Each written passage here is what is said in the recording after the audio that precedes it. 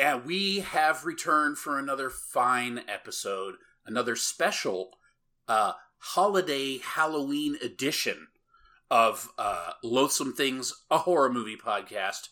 My name is John. With me, as always, my wonderful co-host Josh. Josh, how fareth thee? Boo-hoo-hoo! I guess that's like the Santa of Halloween. Yeah, I don't know. Right. I'm good. This one's good. This one, we're actually in October now. You know, It's good to be in October. It's good to be in autumn with summer behind us, and it is no longer hot outside. Yes, it's so lovely. The leaves falling off the trees, the crisp, cool air. The hay rides, all the fun things going on outside. The blossoms falling from the cherry trees.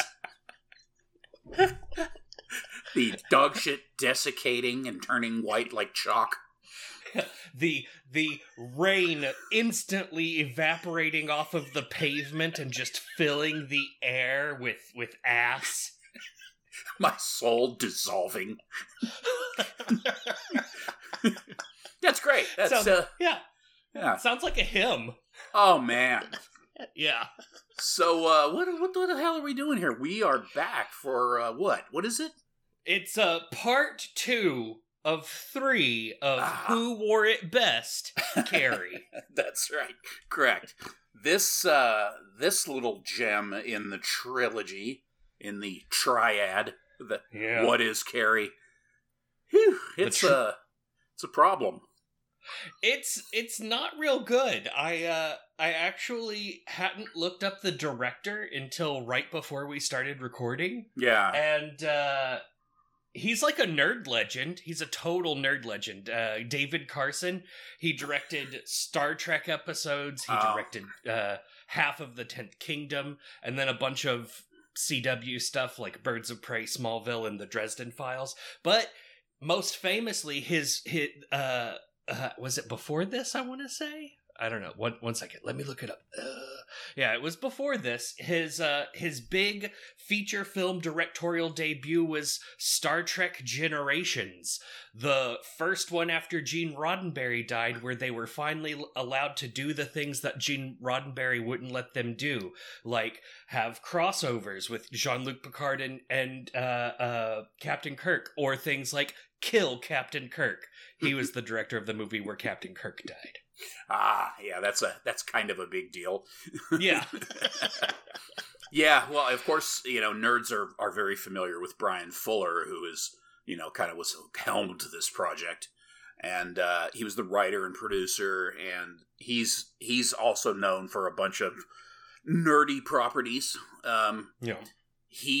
This was a weird project, though. This was done for NBC wanted to do this, and it was made in Vancouver, like damn near everything nowadays. And the intention was that this was going to be a 2 hour and 15 minute or whatever the fuck pilot for a TV series. Hey, that's fine, whatever. And I don't know why, after watching this, they decided not to do it. I mean, honestly, the show was a success. It had a lot of viewers. I don't remember it being on, but I wasn't really watching network TV in 2002, so that was a long 20 years ago. I don't remember what the fuck I was doing 20 years ago. Yeah, I think, let's see, 9/11 had kind of recently happened. Jesus, yeah, it was right after that. Christ, I had just... Yeah, that was a weird time for me. So anyways, yeah, but I wasn't watching a lot of... I would have never watched this anyway. It's just that I wasn't familiar with it. I'll watch it now that we're making the big bucks, Oh, yeah. Once we're up there, like, we're basically Brian Fullers ourselves. I'm Fuller myself. I can't contain myself.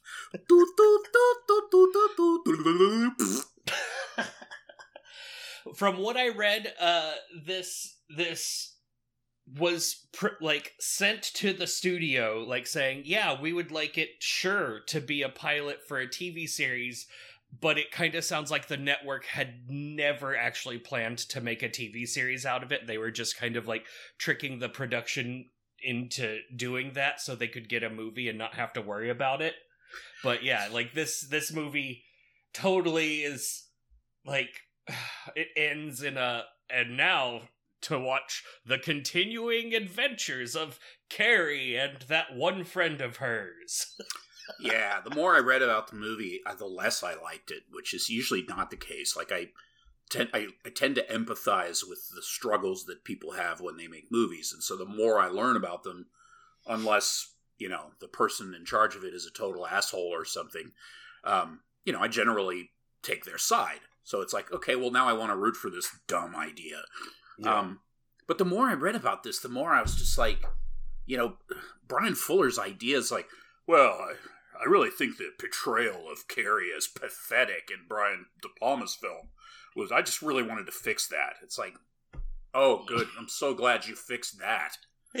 we want a really edgy Carrie, and maybe she can cross her eyes. I don't know. Oh my god!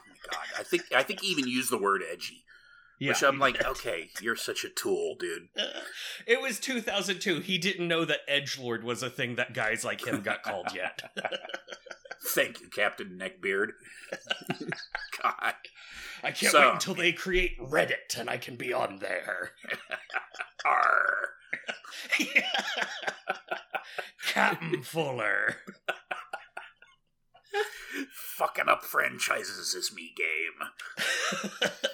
Oh god, yeah. So that's where we're at with this movie. It's all right. I mean, it's it's made for TV. It feels like it's made for TV. The production values super feels like it's made for it. It stinks of TV. It looks assy. They try to make up for having any visual depth or quality by doing dumb shit like turning the camera 30 degrees to one angle for shots for no reason, or just a lot of stuff like that really there's no reason for it. It's just to try to be cute, I guess. It's free. Why, hey, it's free. I can do this. It's like, it's just, I don't know. I mean, it's just, the lighting is normal looking. It's natural looking. It's not particularly stylized. It's just not, I mean, the performances are just okay. There's some familiar faces in there. Emil Raven or whatever the hell her name is. Mm-hmm. Lots of people are like, hey, I think I've seen, is that her name's Catherine Isabel? Oh yeah, Ginger Snaps. Yeah, exactly. Yeah, people like that. And I mean, to her credit, Angela Bettis, amazing. She went for it. Yeah, she did. I mean, the you already tapped into something that I could have done without, but beyond that, I think her performance was really good. Yeah, they really, really got her hair to be as drippy as possible.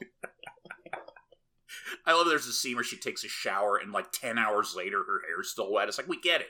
She just took a shower. We get it. What did she use? Glycerin? There's also Patricia Clarkson as her mom, Margaret White. She is probably most famous for portraying Tammy One on Parks and Recreation. That's true. I really do have a soft spot for Patricia Clarkson. Having said that, she was useless in this movie. She just didn't. It could have been anybody. She wasn't believable. She just was an actress who was hired to say some lines. And that's really a lot of this movie. Like anything, like the original had so much charm. All of the characters felt fully fleshed out, and this one was like, what if we did the opposite of that, where everyone is flat and just kind of there? Like they're actors. Like they're good-looking people. They have a certain amount of charisma. Like Patricia Clarkson. She's an attractive woman. She's well-spoken. When you see her on screen, she's competent, but that's not what you're coming to a movie for, hopefully. You kind of like to get a little bit more depth out of it than that, particularly a story like this. It's supposed to be a horror film, but it really doesn't play as one at all. No. It's got some serious issues. The biggest issue is that it's just too fucking long. Like, I must have been a multi-day thing or something on television, because with all the 20-minute, like every 5-minute break of another commercial or whatever, it would have been, This would have been 3 hours. Yeah. Yeah. So it must have been 2 or 3 nights of pure hell for the people watching it. But yeah. Well, I mean, this came out the same year as Rose Red, which was that other Stephen King miniseries. I think it was like the one that's not based on a book, and this was 5 years after the Shining miniseries, which was a huge success at the time because people in the 90s had terrible taste, and Stephen King, so. Yeah, that's one of the worst TV series I've ever seen. It's so bad. It's terrible. I understand King was just happy because that's just a grudge thing for him. He's just happy because it was more like the book, which it is, much more like the book. This is more like the book. That doesn't mean it's better. Yeah. I mean, he's not a moron. He knows that. If he doesn't like The Shining, that's fine, and I get it. He just doesn't like it. To him, it strips one of the most important elements away from his book. The book is obviously about, is about addiction, really. And, he certainly knows about addiction. That's why he wrote the fucking book. And so when they basically just take that whole element out of the book and just make it about crazy Jack Nicholson, and weird atmospheric Kubrick type shots, that's about as far from what, he envisioned that story being.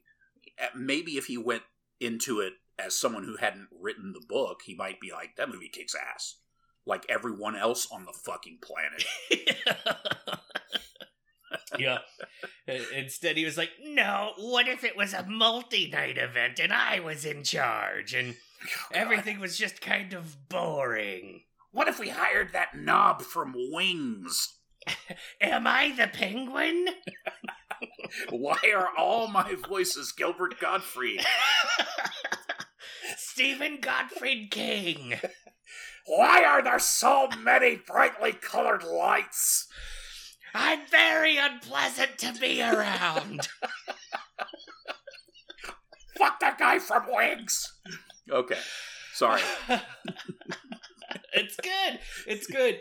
So as we mentioned, this movie stars Angela Bettis as Carrie White. Angela Bettis is like kind of one of my favorite scream queens. She starred in May, and then with Lucky McKee as the director, she then reversed the roles. They reversed those for Roman, where she directed and he was the star, and it's kind of a similar movie. And then she was also in The Woman, across from Lauren Ashley Carter and Sean Bridgers, and it's gonna be May. Pollyanna McIntosh. Scooby-Dooby Dingle-Dong. Yeah. Yeah. Yes, Sorry. exactly, yeah. I'm an idiot. Yeah, so she's fantastic, and she does a great job in this, but yeah, like we said, there are a few directorial or acting choices, I don't know which, where it's like, oh, don't do that. It was like vaudeville or slapstick or, it felt like we were watching, like an SNL skit based on Carrie or something whenever that was going on. Yeah. It's like, don't Jim Carrey. Yeah. Jim Carrey. Oh my god.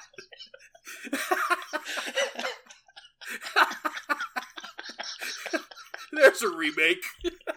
That's such a good idea. I would watch Jim Carrey, where it's just like, yeah, I was Carrie White. I'm 50 God. now. Oh, that would be so good. Oh, if the whole thing was straight, but he played Carrie. That was the only difference. He could like just make fire and an asteroid shoot out of his butt whenever he does the ass cheek tucking. Oh my god, yeah, it's so good. I would watch that. Oh, I would totally watch that. Oh yeah, I forgot. We've got Andrew Robin here. He's the bike kid that says "Creepy Carrie," otherwise known as Young Duddits. Duddits! Duddits! I was like, hey, it's Duddits! Why am I happy to see this guy? That movie was terrible. Oh man, I hope Carrie kills Duddits.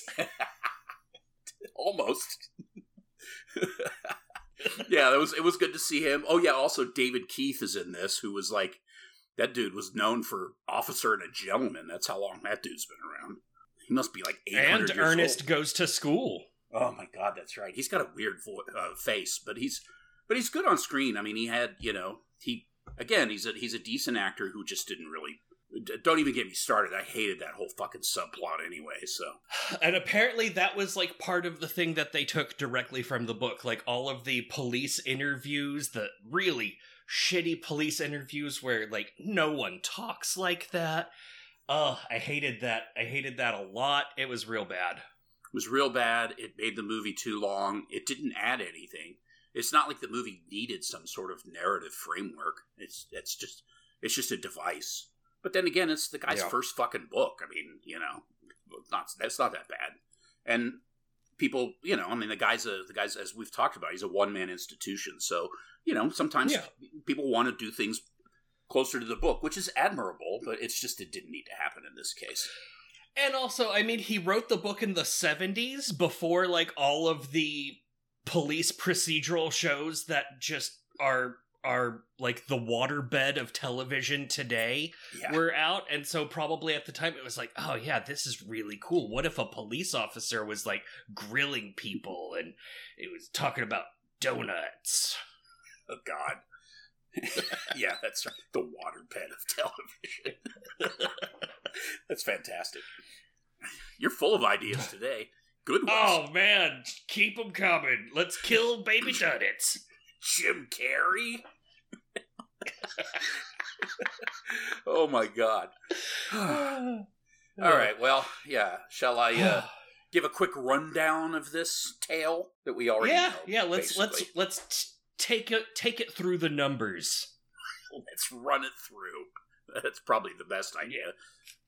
Okay, we open on a possible knife birth, which I'm already like, what? I didn't read the book, so that I'm like, okay, we see a knife, blood on the floor, pan over, mom in bed, baby, great. Cut to meteors, and then Sue, the African American version of Sue Snell with the exact same hair, is being interviewed by a cop about Carrie, about the shenanigans we're about to hear about. We flash back with an overlay of that stupid, like, ape to man evolution thing. Oh, that made me so mad when I saw it. We see that. It's like our transition image. So Carrie's in class. People are teasing her. We know the drill if we're familiar with the last film, or the first film, or whatever. She's in love with Tommy Roth because his name is on her notebook. And he immediately sticks up for her when some dickhead stands up and starts doing this O-face taunt. It's bad. It's bad. She gets, it's okay. Then we switch. She's in the shower. Here comes the TV version of the shower scene, which was very similar, minus the actual nudity. The terrible music was there. The goofy pan shot was there. Carrie's in the shower, got her leg up. She's washing her cooch, and then suddenly there's blood on her hand, blood on the floor, and all the girls yell at her, "Period! Period! Period!" Like the last movie, except different wording. We'll get to that. But it wasn't terrible. One of the things that I appreciated about the difference was that she didn't, like, freak out and start rubbing her blood all over everyone. She was just kind of quietly freaking out to herself in a shower stall. They noticed the blood, and then they all, like, attacked her. And that felt a little bit more, edgy, I suppose, is how you would describe it. Yeah. I mean, that's true. Yeah. So, I mean, very similar to the other That's film. all. But, yeah. The coach comes in, the stand-in for Betty Buckley, and she is trying to get Carrie to, get her to calm down, snap out of it. She slaps her, just like the first film. It seemed, for some reason, it was more shocking in this one. And then a light goes, like, Carrie has obviously brain farted a light bulb. In the principal's office, the principal is squeamish once again.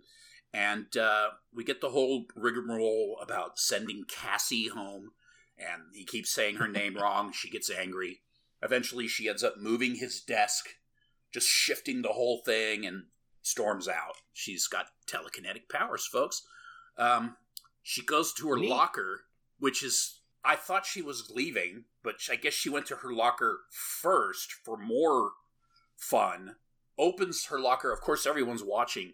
Opens her locker, and somehow they managed to stuff her locker with about 5,000 tampons and close the door without any of them falling out. So she opens the door, and it's like 2 hours of just tampons. It's like Tampa-lanche, just... Yeah. It's like they hooked up a hose of tampons to the back of her locker. And she just stands there getting pelted with a stream of tampons. Honestly, a very good joke if one could pull it off. And oh my god! And it says "plug it up" written on the door of her locker. Great. Great. She's on her way home. A little boy comes around when he sees her, backs around on his bike and starts taunting her. It's Duddits. Yep. And she gives him a brain toss into a tree pretty violently, I have to admit. Yeah. And I think that's the very moment at which he got magical powers. Yes, that's right. Something rubbed off the tree onto him. So she's on her way home at this point. So then she has a flashback within a flashback to her neighbor. When she was a little girl, she's coming home. She sees her neighbor laying out sunning, and they have a swingy board in their fence apparently that you can just rotate back and forth. So she gets into the yard and says, "What are those?" And the girl's like, "These are breasts." And they have a little breast talk, and my mom said if you have those you're bad and all this nonsense, and my mom calls them dirty pillows. I loved it. They got little bitty Jodelle Ferland, tiny Jodelle Ferland to say dirty pillows. I was like, oh, look at you go. It was cool to see her, especially that tiny. Yeah. She's awesome. Yeah. So I love the fact that they put the dirty pillows in there with little girl her, so that later it's actually a callback, and it's just like that's the mom's like scientific term for them throughout her entire life. Nice little trick there. Her mom comes out. She sees Carrie over there. She calls her over, refers to the neighbor as a whore girl. Ushers Carrie inside, and it's home for torture, defenestration, and meteors. Very good word usage. Hell yeah. Thank you very much. We got defenestration in here. That is amazing. You just see this desk just whoosh right out the window. And all of a sudden it's raining fucking meteors. The meteors from the open credits, it's great because they look like they're from a much older video game. Yeah. Like, this is a 2002 movie, and it's like, think of meteors raining down in like a 1995 PC game where you're playing with a joystick. And you're noticing as they rain down that every meteor looks exactly the same. Including the one that comes straight for your face. Yes, we have one meteor, we just scale it up for closer and scale it down for farther away. Which poses the question, so I didn't read the book, are there meteor showers in the movie that people just seem to accept as being perfectly normal in this area? Maybe it's like that part of the country, we have people that we know that live in hurricane country. Yeah. There are people that live in tornado country, earthquake country. Perhaps Carrie's just existing in meteor storm country.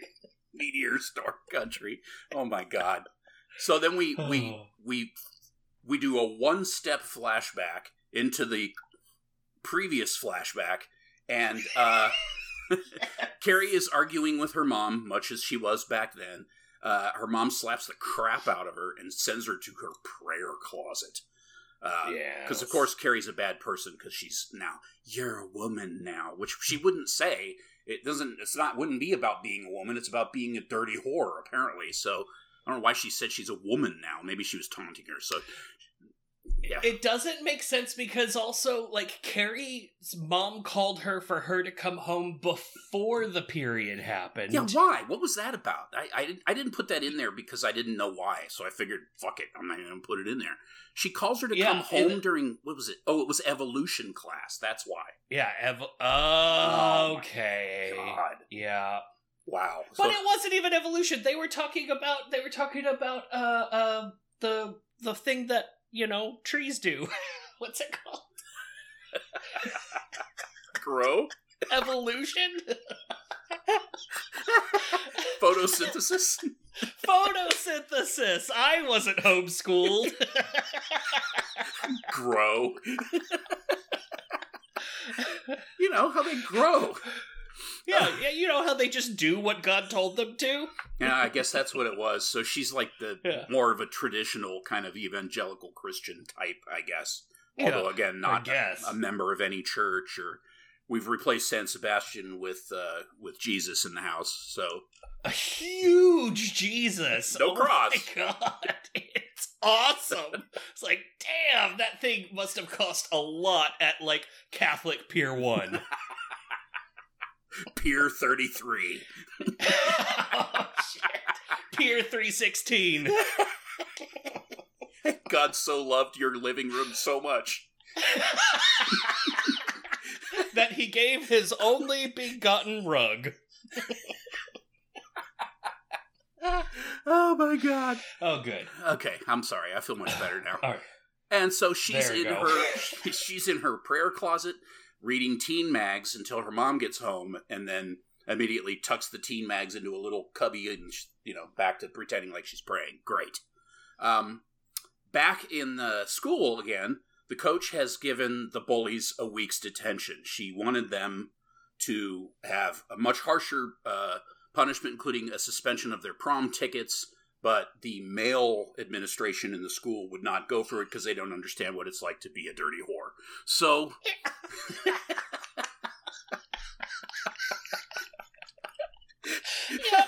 So they get a week's detention, and if they skip, that means 3 days suspension and no prom tickets. And Christine, who represents What's Her Nuts in the other movie, is the kind of the main antagonist, so she's the one that plays that role. Well, I'm not gonna get. So Billy Nolan. Yeah, Billy Nolan. That's right.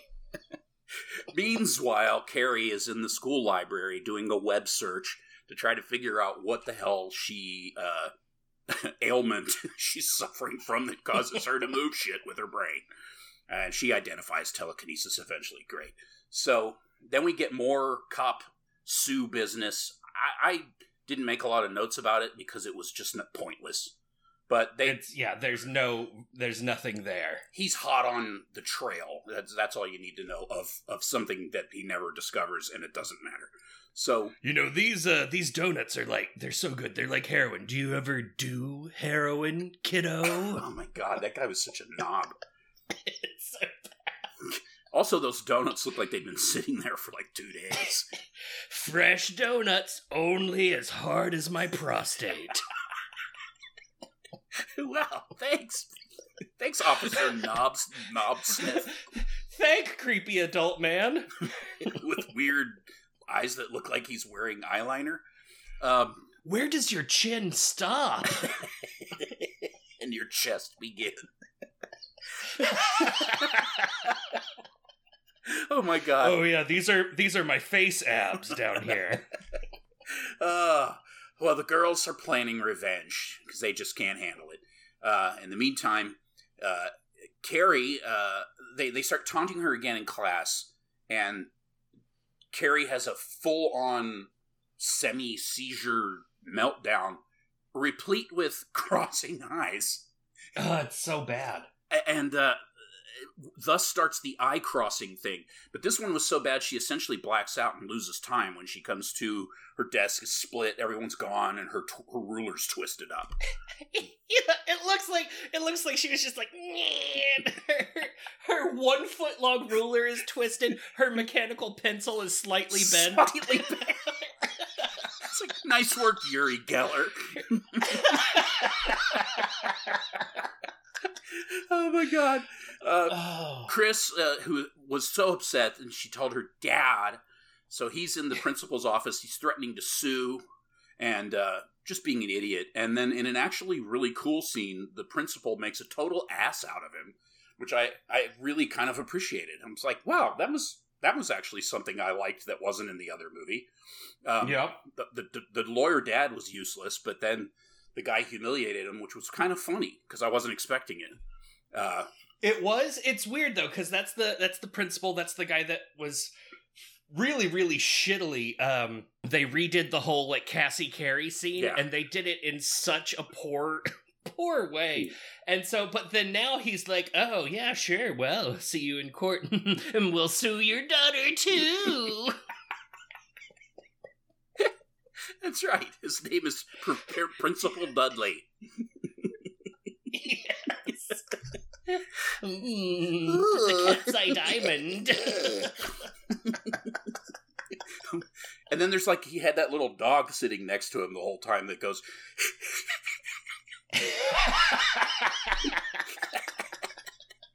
Oh my God. Okay, yes. Carrie gets upset. Brain moves the desk. Everything's wonderful. Back home, she has a run-in with her mom. Telekinetically lashes out at her mom. Just more of that fun stuff. Sue convinces Tommy that he should ask Carrie to the prom. In this movie, it's much more clear that she's literally doing it out of sympathy. She's kind of slowly starting to realize some magical way that her friends are all a bunch of idiots. I don't know how she didn't notice before, but it took Carrie for her to recognize this. So she's gonna, take one for the team and let Tommy ask her out. She actually accepts. It's in the library. It's a very uncomfortable and awkward scene. Kudos to Angela Bettis for making it that way. It's just, she's really good at that. He gives her some crap about he likes... edgy. Yeah, he likes her because she's anti-establishment or something. Gross. Which was kind of funny because it was obvious that the idea was that he didn't really know what he was saying. He just thought that sounded good. Yeah. The other girls see this. The popular girls are in the library, which is a miracle. And they see this. And great, whatever. And then more cop stuff where he suspects that, Sue, he's confronting Sue because, he suspects that they conspired, which they did, but he thinks it was bad, whatever. And then Carrie tells her mom about prom. A really good idea. And her mom's is not real happy about it. That gets telekinetic. She back at school again. Christine starts faking niceness with Carrie to kind of try to plant some doubt in her that she shouldn't trust Sue and all this, just being evil, typical evil person stuff. Sue, you can't trust her.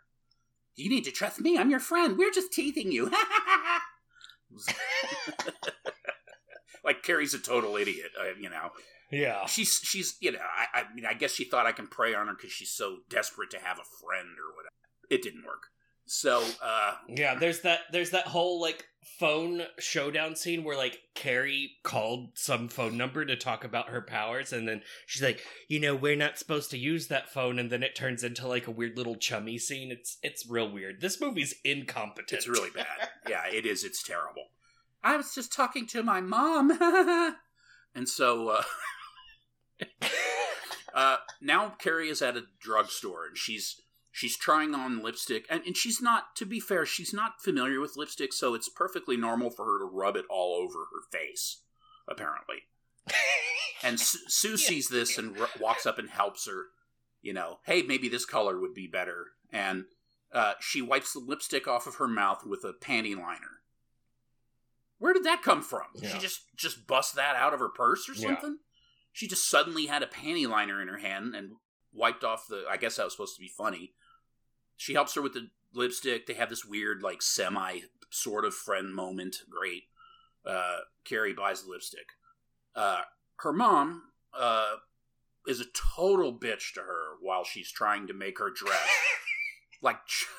Just razzing her, just being a real pain in the ass. And that's where you get some of those, Mama, where she's doing, her best Sissy Spacek.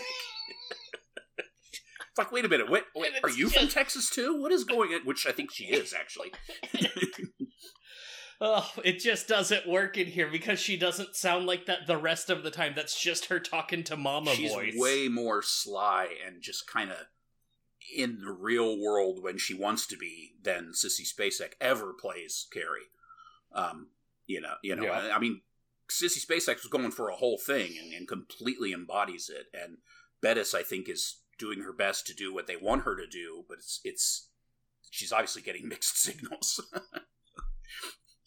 Yeah, she's good. She's a good actress for sure. She is. So, anyways, now we're back with this idiot. The cop is now interviewing this ginger kid about some surveillance photos from a pig farm. Some shenanigans at a pig farm with Christine, Bobby, and this guy. And then we see... It's so stupid. Like, the cop has to set up stuff. And then here's the stuff. At the pig farm, Bobby and Chris and their dipshit friends are at this pig farm, and they sledgehammer murder a pig for its blood. And that's wonderful. And then back home again... because, let's break everything up into 15 mini scenes. It's like, we need to stretch it out. Mama's harassing Carrie again, who gives her that, the telekinetic kick in the ass right out of the room. Door slams. Great. Now she's upset. It's prom night. She's downstairs. She's waiting. She's afraid Tommy's not going to show up. He's running a little late. She's got all the furniture levitating like it's episode of Bewitched or something. And he shows up, he knocks on the door, and you hear all the furniture fall. And then, they leave, and it's great. They get there, they get to the prom. In the meantime, we have another cut away where we see Bobby and Chris finalizing their plans. They're in their car before they go in. Bobby threatens to kill her if she tells on him, and then tries to make it into a joke. Whatever. Carrie's a little nervous. They go inside. Everything's fine. They go in. They make their big entrance. People are kind of shocked to see her, totally shocked to see her dressed up. Miss Desjardins comes over and, kind of blows a little sunshine up Carrie's ass and tells her how nice she looks and how when she gets older, things will be better. And, these are just tough times when, and all that kind of crap. Then Tommy comes over and she pulls him aside and tells him, to be nice and you need to dance with her or else I'm going to suspend you forever. There's a slow song, just magically.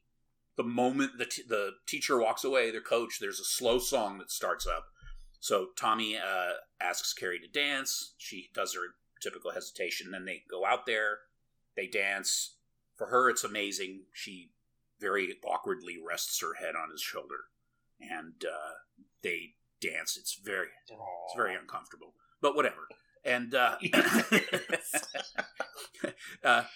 as it turns out, more cop stuff. We discovered that the ballot box for the voting process was stuffed, or replaced. They just replaced the ballots and loaded the box up with enough ballots to make sure that Tommy and Carrie won by a landslide. So they win. And they get called up onto the stage. He gets his scepter, and she gets her little crown. And they sit in their stupid king and queen chairs. And then the class president girl comes up and announces it's time for she's already there, but she announces that it's time for them to take their big dance. So they go out on the floor and have a dance. It's basically like a waltz. It's ridiculous. And right away, it's kind of like, this isn't really happening. And she gives him a kiss. And I'm like, no, she's imagining this shit. And of course she is. And what snaps her out of it is a drop of blood that hits her hand back in reality. Oops, there goes gravity. And God damn it. There, she looks up, sees the bucket, and then the girlfriend of his friend says, and they realize, but it's too late, and the bucket, after a 9-hour back and forth between Bobby and Christine about pulling the rope, she finally pulls the rope, the bucket dumps on Carrie, and apparently the contents of that bucket was like 300 gallons of pig's blood. Because it just poured and poured, and it was insane. It's the I think they used the same hose as the tampons. Yeah. I like when the bucket first tips and you see the blood come down. It's clearly very bad CGI. And why? They're like, oh no, we cannot get the camera wet. Nope. There's no way we could protect the camera.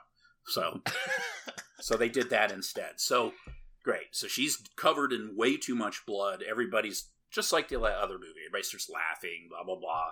All that great stuff. Eventually, Christine lets go of the rope in this one, and then the bucket drops and hits Tommy. At least it hit him more solidly on the head than the last one seemed to. Yeah, the other one he was like, oh, my huge hair couldn't protect me from this grazing blow. But I mean, apparently it killed him, I guess, because he doesn't get out. Yeah. She goes full Carrie, which is really just kind of standing there with her hands straight by her side, not not doing much of anything, just standing there with her eyes open while all hell breaks loose in the gym. And it was kind of fun seeing someone get killed with a backboard and, this and that. It was whatever. It was basically just that scene. But people get out. That was the only difference. Some people get out. Yeah. So, okay, wonderful. Then, she basically looks like she's catatonic for that whole bit there. Like, I guess... And I think in this one she's supposed to be. Like, she even mentions it later. Like, this one's supposed to be like her psychic powers take over, and she's just kind of there doing devastation. Also, while a bunch of, like, this one they're like, now what if we had a bunch of, like, crappy computer animated shit just floating around all the time? I know. Computer animated chairs flying by, like, just put anything in there. Mattresses, trees, whatever you want. Just have it all flung around. Place goes up in flames. The teacher gets out. She saves a few people. Carrie walks outside. The gym collapses. And then she goes on her rampage through the neighborhood. Just wherever she walks, everything is getting destroyed. More really bad CGI. Sue finds out what's going on or sees that something's happening. She hears the sirens, goes out to see. She gets to a gas station, and the gas station goes when Carrie comes by. It's all of this happens relatively quickly. Then we cut to Chris and Bobby. They want to see what's going on as well, because the ginger guy has run and told them what happened. And everyone's dead. Yeah, he's like, everyone's dead. And then Bobby goes, that's right. Chris is like, what are we going to do about it? And Bobby goes, let's go look. I was like, what? Okay, that's your plan? So they hop in his rape van and go driving around. And, of course, they come across her. So he decides that he's going to gun it and just plow over her. So right before it hits her, she semi-destroys it and then picks it up with her brain and basically wraps it around a tree. It was pretty awesome. Yeah. It was so CGI-ish, but it was still kind of cool because the cab smashes against the tree and the truck wraps around it and then just kind of slides to the ground. So they're dead. Carrie makes it home. She gets in the bath, fully clothed, shoes on, everything. Her mom comes in. We get this, now I lay me down to sleep, Carrie. And then she tries to drown Carrie and pushes her under the water. Great. Carrie survives just long enough to CGI enter her mom's chest cavity and crush her heart, which looks like a rotten plum. That was terrible. Crushes her heart with her mind. It was very similar to that scene in Skinned Deep. Oh God, it was. It was so bad. Yeah. So she's floating in the tub. She's dead, quote unquote. Sue shows up and resuscitates Carrie. She brings her back. Wonderful. And then, it's ridiculous. Now Miss Miss Desjardins is with the cops, and she suggests that what happened. Now Now hold on here. What if what happened was supernatural? Like, who fucking cares? Whatever. It's not important. It's just, and then he starts questioning, he's just suspicious that, where's her body? How come her body never shows up? Whatever. Then we cut. It turns out, of course, that Sue has taken Carrie under her wing, has hidden her away. They visit the family grave site so she can lay flowers on her own grave, or maybe her mom's grave. And then she double dreams. I hate that stuff. She double dreams that her mom is next to her and grabs her at the cemetery, and then she wakes up and she's in the car, and then she dreams that Chris is driving and attacks her, and then she wakes up again, and she's actually in Sue's car, who's going to take her as far as Florida, and then she has to get back, and the movie is over, and then we hear the worst song I've ever heard in my life. And that's it. Oh, God, yeah, it's real bad. It was like a Christian band version of a Christian band doing covers of 90s band music. Yeah, it is. It is exactly closing credits music from a canceled CW show. Oh, man. It's like, really? This is your punctuation point that you're going to go with here? Doesn't someone in your production team have a kid in the family that's in a band that's better than this? Come on. Imagine, if you will, the closing credits of a TV show called One Gilmore's Creek, and there you go. You've found your closing music. Up Gilmore's Creek. Yes. Oh man. Yeah, I did not like it. There were little things that I liked, but like visually, it has all of the stylings of a dramatic reenactment from a Unsolved Mysteries episode. Brian Fuller is somebody who, he's a nerd, yes, but he's a nerd in that, like, he likes these ideas kind of way. I don't. In this particular project, I think he approached it as, I have these ideas, I have these things that I want to do. It wasn't never really about aesthetics or style or, any of the hallmarks that basically make the first film so great. Good performances, believable performances, continuity, any of that shit was just right out the window because he had these ideas. He had these points that he wanted to hit in the screenplay, and they did. I think they probably, they except for the ending, which of course you had mentioned, was written with the possibility of having this become a series, which was never going to happen. No. Other than that, I think it was apparently very close to the book, which now I have to read the goddamn book because I don't understand what's the deal with the meteors. And, there's some stuff in there that I was just like, wait, there's meteors in here? Why are there meteors? What?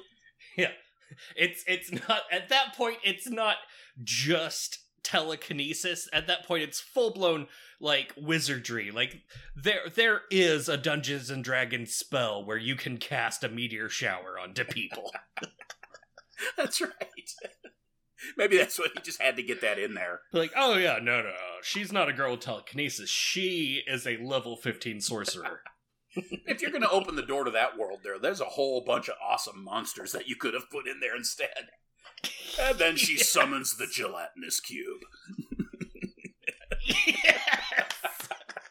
And then a gelatinous cube the size of the gymnasium suddenly fills the entire gymnasium. We found them encased in gelatin. 234 people. All that was left were their bones, their helmets, and their swords. Swords, you say? Yeah, that movie was a giant turd. It really was. I mean, God bless the actors. They did a great job. They tried their real hardest. But I mean, it's just, it felt like what was like. It felt like the scenes were put together because that's what the people that wrote it and were directing it knew that scenes were supposed to be like, you know, like the cop interview scenes, and like this is what it's supposed to be like. I feel like this is about the level of directing quality that I am capable of, which is to say, like, I don't know how you actually direct actors and do blocking in order to make a good movie. I don't have those skills. I don't have the knowledge. This is about what I feel like I could produce. Yeah, you entrust people who are specialists in their field to do stuff and maybe give them more leeway than you should because you don't know the difference. It's like, I need CGI, I think, for this scene because we're not going to be able to afford to, you know, have real fires in a gymnasium somewhere, and, you know, that's a whole different thing. So let's just do CGI. So just, I don't know anything about CGI, so just whatever you think would work. Yeah. Could we just get like a screensaver of furniture flying around and then apply that over footage of Carrie just kind of walking around? It makes you wonder if, like, in Rage, Carrie 2, if she is running like a moving company. She just stands outside your house and just watches all the furniture fly into the truck. I'm a moron. Nice. That was not a good idea.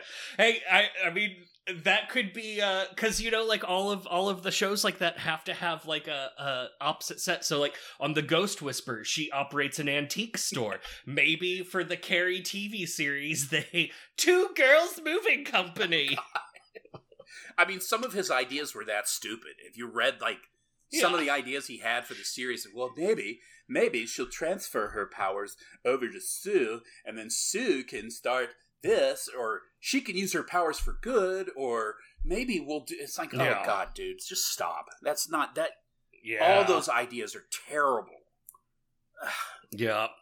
Yeah, it sounds like the plan was that it was going to end up kind of being like the X-Files or Supernatural, where they would be in a car and they would go place to place solving magic girl mysteries, but just not in a good way. That's way too much of that type of Angela Bettis. She'd have to nail something a little less idiosyncratic down, because that would be just too much. Oh, her eyes would never be the same, because they'd be like, "Oh, here she's gonna do it. Her big signature eye crossing moment every episode. It's like her "Did I do that?" is gonna be her that."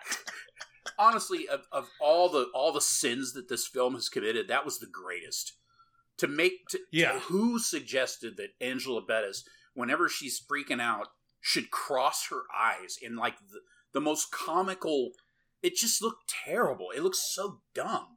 It took there was no weight to the film to begin with, but any possibility that those scenes might be kind of scary or intense, or just immediately reduced to comedy because her eyes are crossed. You're not scaring anybody by going.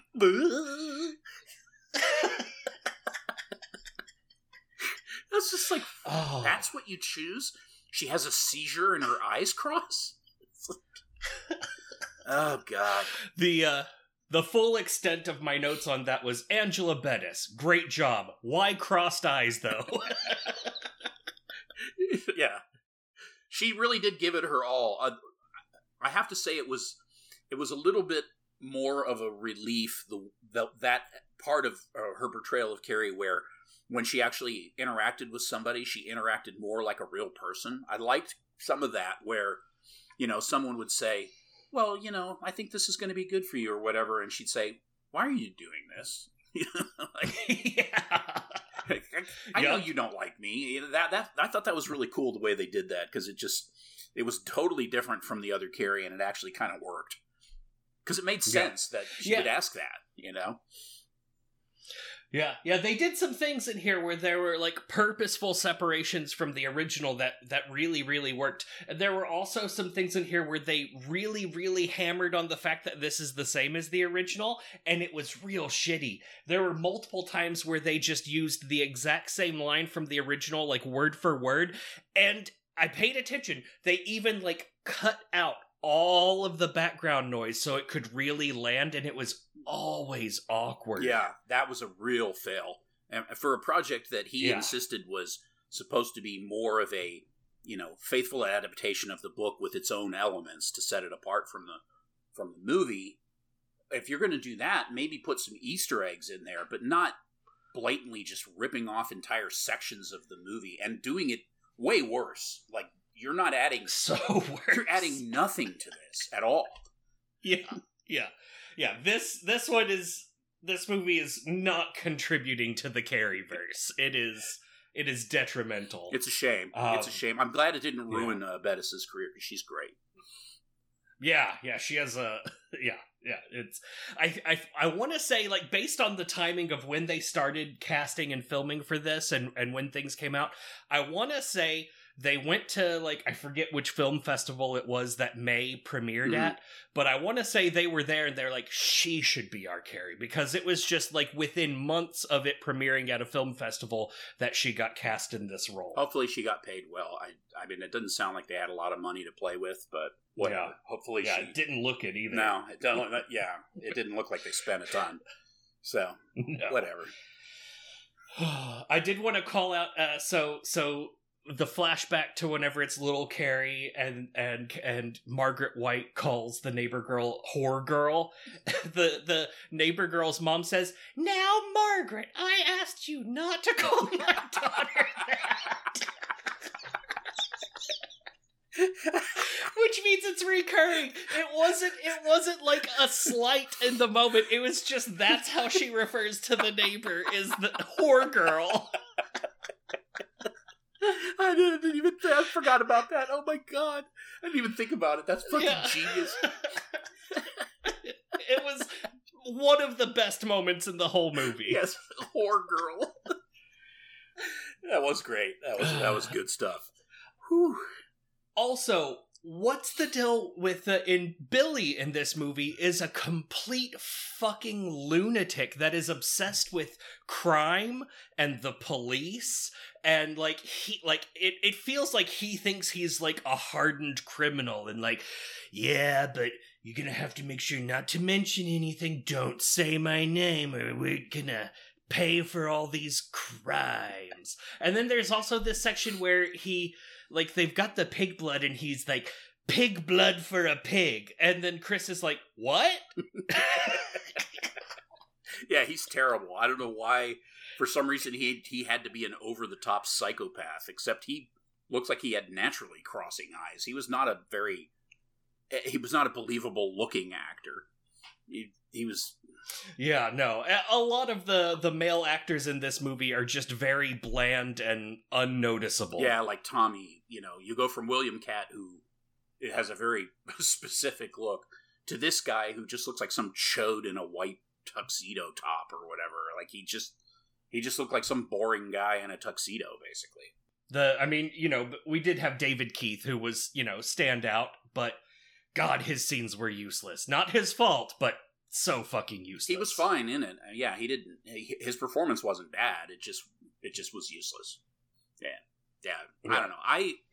Ultimately, the reason I would give it any stars would all have to go to Angela Bettis, and but that's not enough for me to. I wouldn't even recommend seeing this unless you're just a goofball like us, or you're an absolutist, or a family member of somebody in the movie or whatever. But otherwise, there's no reason to watch this movie. There really isn't. If you want to learn how to make a bad TV production, maybe that would be a good one to watch. But I gave it a 1.4. Oh, dang. Yeah. I just couldn't. I wanted to give it a 2. I was like, I'm going to give it a 2 strictly on Angela Bettis, even though I don't think of it. And I was like, man, I'm not doing that. Screw that. That movie does not deserve a 2. Yeah. Yeah. No, I completely agree. I gave it a 1.5. It's in that right between minimal, like a 2 is like completely watchable and a 1 is not watchable. It's right in between there. Yeah. You can watch it, but you don't need to watch it. What was our final rating for... Oh God, what the hell was the name of it? It just slipped right out of my brain. I had it too. Oh God. The one that we liked the least. The other Lovecraftian... Intersect? Intersect, thank you. Jesus. Oh God, I don't remember. It was probably like a 1 total or something like that. I hope we gave it a lower lower score than we just gave this. What, a 2.9? 2.9. Yeah. Out of 10. Yeah. Oh yeah, 'cause I will say this movie is better than Intersect. And it's also, I've got to say, I don't know. It could be like, if I had watched this movie having not just watched Carrie, maybe it's a slightly better movie because at least I'm watching an interesting story that I don't know by heart. But and it's TV, you expect TV, you know. But I totally agree with that because I thought the same thing, but then I was like, wait a minute, like, this is my childhood brain saying that stuff that's made for TV is never as good as stuff in the movies.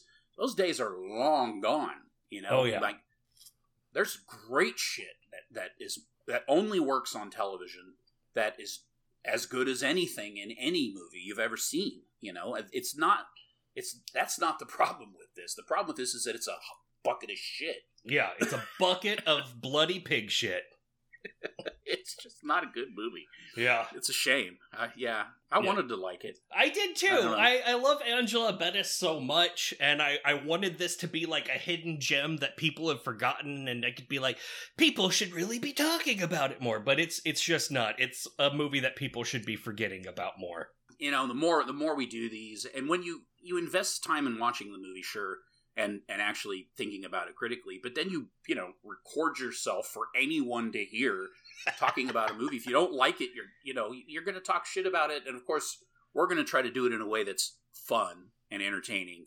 But then there's a part of you that kind of feels bad because a lot of people made this movie. I mean, they tried. They definitely put some work and some effort into it, and then here's these two morons that are just like, this is the worst movie I've ever seen, period. But, I mean, it's all subjective anyway. It doesn't matter. Yeah, all of these elves should be white. I hate this. I will say, if you want a good laugh, this happens every time, apparently. I read some of the Google reviews of this movie, and apparently they were all written by children, because every single one of them was just like that one I mentioned the other day, where it was like, this is the single greatest film I have ever seen in my entire life. And I'm like, this person sounds like they're about 12. Yeah. I have seen 8 films. One person came right out and said they were 10 years old. They were like, I am 10 years old, and this is my favorite film. All I got out of that review was, wow, you write rather well. Yeah. This is infinitely better than The Land Before Time 8 or Aladdin 3. Oh, it was great. So, of course, I had to put my smart-ass review in there. Yeah! Nice. Well, John, on the topic of ass, who would you say is the motherfucking asshole of this film? Bobby. Billy, you mean, right? Billy. I say Bobby. Who the fuck is Bobby? I think I don't know. wrote it in my notes. I called him Bobby throughout the whole thing, didn't I? Yes. God. It's okay. I got the names wrong on mine last episode, too. I just kept calling Chris Sue. Billy is who I'm talking about. Yeah. I think Billy's the motherfucking asshole because he's a legitimate psychopath. Yeah. He wasn't, like the mom, you felt bad for her. She was an asshole, but, she seemed like a person that was trying and in life and just got so screwed around that she got bent so far she could never bend herself back. But this guy, Jesus, there's no redeeming quality to this guy. Yeah. It seems like he's been like listening to Insane Clown Posse and thinks that he's a hardened criminal, but he's not. Half the movie he's playing with magnets. They rig up the bucket of blood, but it's way lazier than the original. It's just like, all right, now we put a rope on it and it's up there, and I don't know. And it's not blood, it's Faygo soda. So who is your motherfucking asshole of this movie? Oh man, honestly, Miss Desjardins is a psychopath in this movie. She is going to murder children if they let her keep her job. She pretty much outdid Betty Buckley, didn't she? Oh yeah. Yeah, she is a shining horrific bright moment. She's the most horror movie element of this movie is just her being abusive to children, taking it way too personally, getting like she is horny for Carrie. It is weird and just unpleasant. Like, that lady does not need to be in the American education system. There's a movie, Desjardins. Yes. She's like an avenging angel, except that's what she thinks of herself, but she's just a raging psychopath. In the TV series, it's gonna be Sue and Carrie, and they're will not stop driving because they know if they stop, Miss Desjardins will catch up with them. That's right. Oh my god. Total motherfucking asshole. Alright, so that is a 2.9 out of 10 loathsome things. Not great. You don't need to watch this movie unless you were a Carrie completist or a Angela Bettis completist. Or if you just want to see Candice McClure, who plays Sue Snell. She is Duwala in Battlestar Galactica. So there's a lot of nerd connection here. Mm-hmm. You can watch it for that. But if you're just trying to find a good movie to watch, this is not the one for you. No, it's not. Yeah, exactly. If you have some kind of skin in the game to watch this, then sure. But otherwise, don't do it. Yeah. Just go watch Skin Game instead. Yeah, watch Skin Game. Yeah, I don't know. I have no idea. I don't. Is that a movie? I don't know. It could be. All right. And you can reach out to us on Twitter and Instagram at LoathsomePod, Facebook at LoathsomePodcast. You can email us at loathsomethings@gmail.com.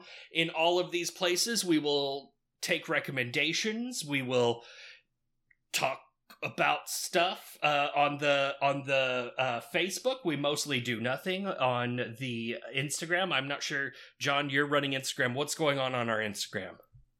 Not a lot. I just post something for each episode, and that's about it. People don't interact on Instagram unless you already have 1 million followers. Yeah. So you can't get 1 million followers unless you have 1 million followers. So nice. Whatever, if I post something that has boobs in it, then it usually gets more likes. That's about it on Instagram.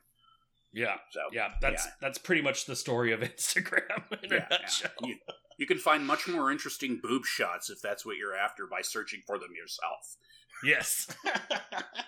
Vastly more interesting. The Twitter's probably we're both pretty active on Twitter. We're not huge Twitter users, but as far as like we interact through that page, kind of, if we're interacting with people, it's through there probably for the show. Yep, absolutely. I've been microblogging about Hellraiser over there. John, you have been full-size blogging. Jesus Christ. Huge blogs over on your, what is it?